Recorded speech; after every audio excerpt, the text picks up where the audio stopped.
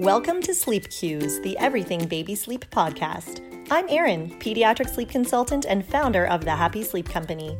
From cat naps to night wakes and regressions to teething, we cover all things baby sleep. With a passion for children's sleep, we're here to help tired families get healthy rest. Hi everyone, welcome back to the podcast. It's almost the end of summer. It's crazy. I know everyone I run into is saying it's crazy. It's almost the end of summer. How did summer go by so fast? But I don't know if it's because as our kiddos get older, it feels like summers go by more quickly or what. But this one, of all the summers since I've had a child, seemed to go by so fast.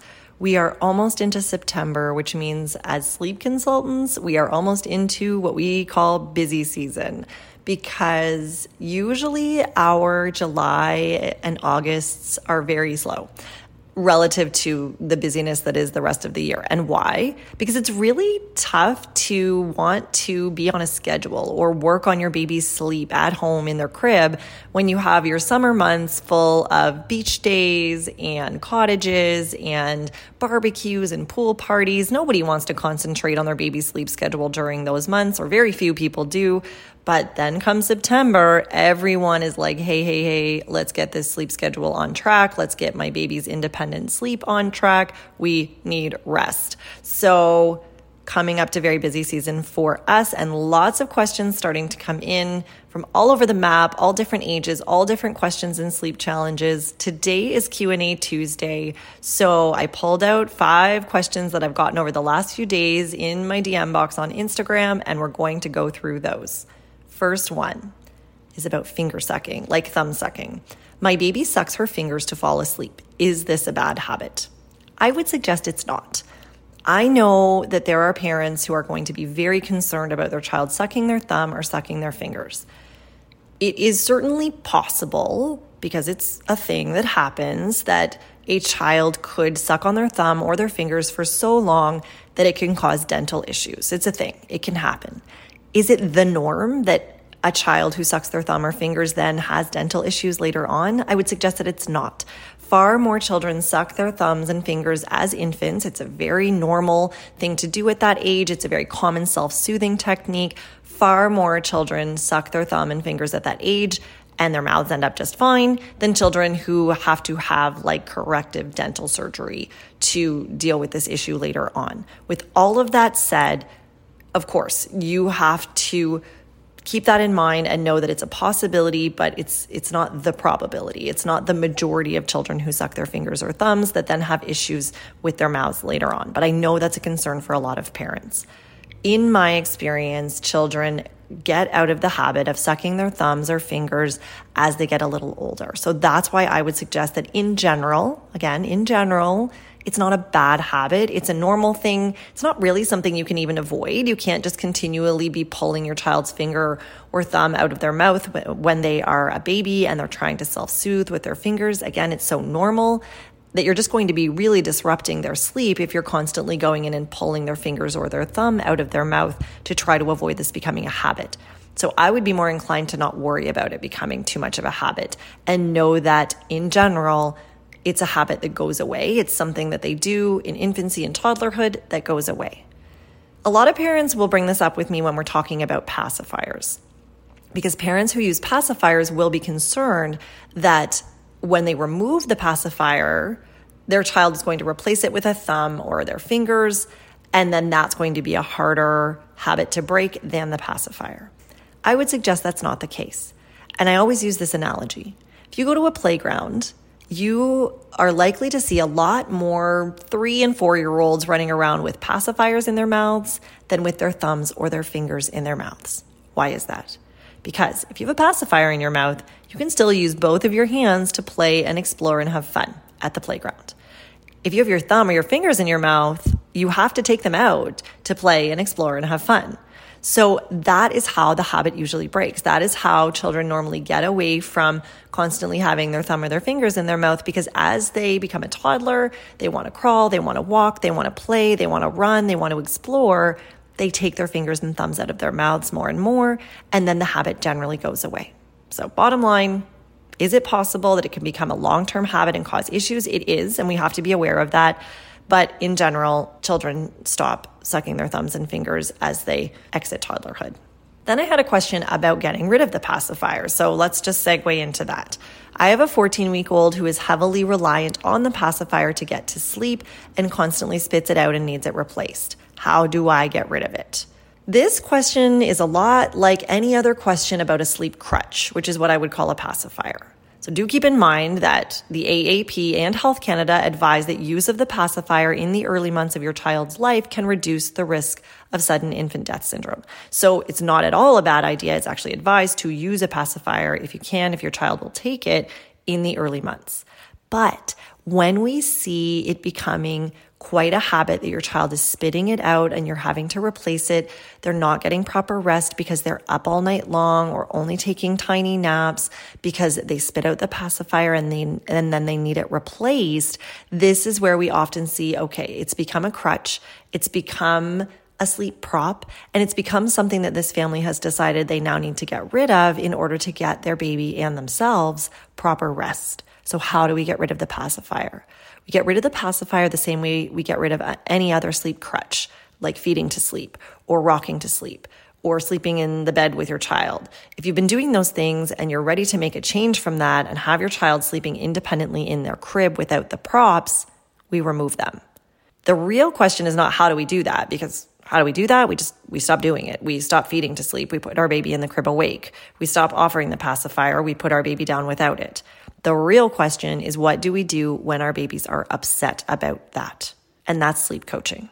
It is only realistic that if our baby has learned to fall asleep a certain way, they are going to be upset about now learning to fall asleep a very different way. Example, without a pacifier when they've become used to sleeping with a pacifier. But as parents, again, we often get to that point where we realize, I know you prefer to sleep with a pacifier, but as the adult in this scenario, I can recognize that you're not getting enough sleep due to that pacifier. So we need to make this change, even though it's not what you would prefer. Sleep coaching is how we get to the other side of this. Sleep coaching means we remove the sleep crutches. We teach your little one how to go into the crib awake and fall asleep using just their own sleep skills. It does not need to be cry it out extinction, where you just put your baby in a crib awake and walk away and don't return and leave them to cry for huge extended periods of time without any support. Sleep coaching does not need to look like that. If your baby's going to be upset, which realistically we need to assume they will be when we're making this change, we want to have a plan for managing those tears in a way that is not just leaving your baby alone for huge extended periods of time without support. We want your baby to hear your voice and feel your touch and be picked up for a hug if your baby needs a hug. Those things can, and in my opinion, should be involved in a great strategy for sleep coaching. We want to be there for your baby. We want to offer reassurance, love, and support, but we don't want to offer the sleep crutches anymore because then we're giving your baby the opportunity to learn to sleep a different way. You might take a sit in the room approach where you're there the whole time until your baby falls asleep, right next to them, offering support and reassurance, but not offering sleep crutches. You might take a leave and check approach where you're leaving the room, but you're deciding how long you're comfortable waiting and then going back in to reassure your child. Again, offering words, offering touch, giving a hug if a hug is needed, but not using the sleep crutches that you used to use if your goal is getting rid of those and teaching your baby a different way. There are various approaches to sleep coaching that don't have to be just cry it out where your baby doesn't get any support. Next question. My baby was born 11 days late. Should I follow the sleep schedule advice by birthday or by due date? Let's talk about premature babies first. This baby was 11 days late. If a baby was premature, like born before 37 weeks gestation, that's what's generally considered premature, then I do suggest the family go by their baby's adjusted age and not by their actual age. So we subtract the amount of time before their due date that they were born. And generally, I do find with premature babies, we do need to give them a little less awake time than their actual age. We need to look more at their adjusted age when we're deciding on their wake windows and their sleep schedule. But this question is about a baby who was 11 days late. I don't generally see that babies who were born a bit late need a different sleep schedule than if they'd just been born on their due date. So in general, I would suggest, you hear me say in general a lot, don't you? That's because babies are different. Not every baby is the same as the next baby. But of course, like anything else, there is advice for certain ages that generally works well for babies of that age. So in general, I don't find that babies who were born a bit late need a different schedule than if they'd been born on their due date. I do find that generally babies who were born late are just fine with the wake windows and the scheduling advice as a baby who was born on their actual due date or closer to their actual due date. So again, going back to what I said a minute ago, though, not every baby is exactly the same. If your baby was born 11 days late and you are finding that you're trying to follow the sleep schedule and wake window advice for if they'd been born on their due date, and your baby just doesn't seem tired enough. Your baby does not seem tired enough. Example, a 4.5-month-old. You listen to this podcast and I told you that a 4.5-month-old can generally be up for a couple of hours before you put them down again. So you're following this 2-hour wake window for your 4.5-month-old who was born 11 days late. And you're just finding, you know what, Erin, this baby is not tired at 2 hours of awake time. He's just not. And this baby was also born 11 days late. I think that my individual baby who I am at home with, I see his sleepy cues or lack thereof every day. I feel as his parent that he's not getting enough awake time with this and I need to give him a bit more. That's okay. You know your baby best. It's a great idea to educate yourself about schedules and wake windows, but look at your individual baby, look at their tired signs and their sleepy cues, and then you can balance all of that out and decide what will work best for your individual baby. Next question is about a 4-month-old. Baby is almost 4 months. When can we expect to see longer naps? All right, quick pause, because what is more important to talk about when it comes to sleep than what we actually sleep on? I want to tell you about my very favorite mattress brand, Obasan. Whether we're talking mom and dad, kiddo, or baby, Obasan is my go-to for comfort when it comes to your family's sleep surface. You wouldn't want your family to sleep on anything less than the very best, and that starts with the best materials in the world. Obasan's mattresses are handcrafted in Canada, and their materials are organic, ethically sourced, and chemical-free. Babies' body temperatures tend to fluctuate while they sleep. Obasan's mattresses are breathable and moisture-wicking to help regulate babies' temperature levels throughout the night. And comfort knows no age, so Obasan's organic 6-inch mattress for kids also features evolving support as your children grow and grow and grow. My own little girl sleeps on an Obasan mattress, and it is a dream. And when it comes to custom sleep, Obasan is all in. That's why in addition to mattresses, they also offer you 5 distinct pillows with unique designs and different fillings that serve every sleeping style and meet both your toddler's needs and your own as grown-ups. We want your kids sleeping great. Use code HAPPYSLEEP at checkout and receive a free wool moisture pad when you purchase a crib mattress. Head to obasan.com and obasan.ca and get great sleep started. Short naps happen for a few reasons.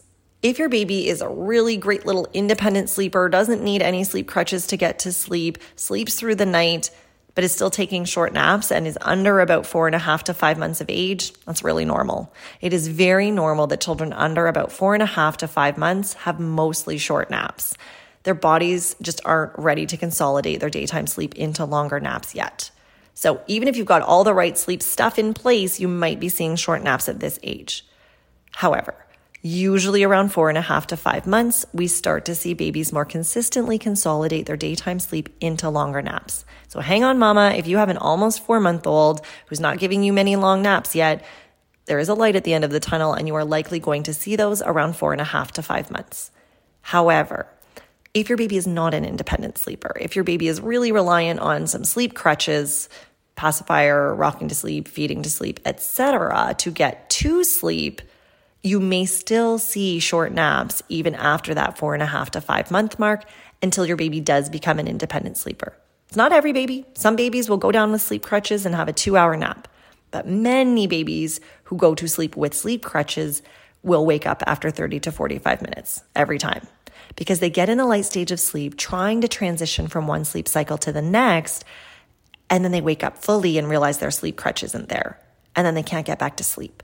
So the goal, again, with sleep coaching is to remove the sleep crutches so your baby can go both to sleep independently and back to sleep independently. So when they wake up from a nap at that 30 to 45 minute mark, they have the skills to just get comfy again and go back to sleep and have that great 2-hour nap. So usually 4.5 to 5 months is when we start to see more consistently long naps, but we usually have to have the independent sleep skills in place to see that happen. Last question for today is about a 1-year-old and daycare. My 12-month-old is going to daycare soon and they only offer 1 nap. Do we do that schedule on weekends too, or do we do her normal 2 naps on the weekends? I would suggest that you start by trying to stick with 2 naps on the weekends. Actually, first things first, talk to your daycare. See if maybe you just haven't asked. Maybe you just need to have the conversation. If your daycare would be willing to offer 2 naps at daycare, it's worth asking. They might say no. To be honest, they'll probably say no because it's really inconvenient for daycares to offer some kids a 2-nap schedule and other kids a 1-nap schedule. I get that. It's really logistically challenging to do that. So this is why most daycares only offer 1 nap in the middle of the day for all the children, no matter their age. But it's worth the conversation. It's worth trying. So do ask your daycare if they could maybe accommodate your child's current great 2-nap schedule. If they can't and they're only going to offer 1 nap from Monday to Friday at daycare, then yes, I would start by planning to have 2 naps each day on Saturdays and Sundays if your child has already been doing really well with that schedule at home prior to going to daycare. It can kind of help your child's body clock catch up to a more age-appropriate schedule on weekends. However, some children are going to get really used to just having 1 nap a day at around noon, 12 p.m. every day, Monday to Friday. And then when the weekends roll around and you try to put them down for their 2-nap schedule and you're putting them down around 9:30, 10 o'clock in the morning for their first nap, some children's body clocks are going to say, no. This isn't when I sleep anymore. My body is not ready to sleep right now. This is not when my body normally goes to sleep.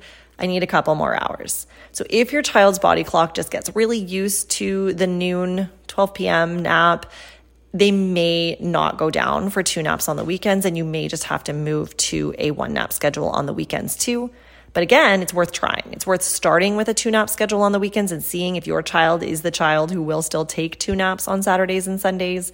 And then if it doesn't work out and you find they're refusing one of the naps on the weekends, then you could just move to a 1-nap schedule, but at least you've exhausted your other options first. Keep in mind, my advice is always an early bedtime for a young toddler who's already on a 1-nap schedule.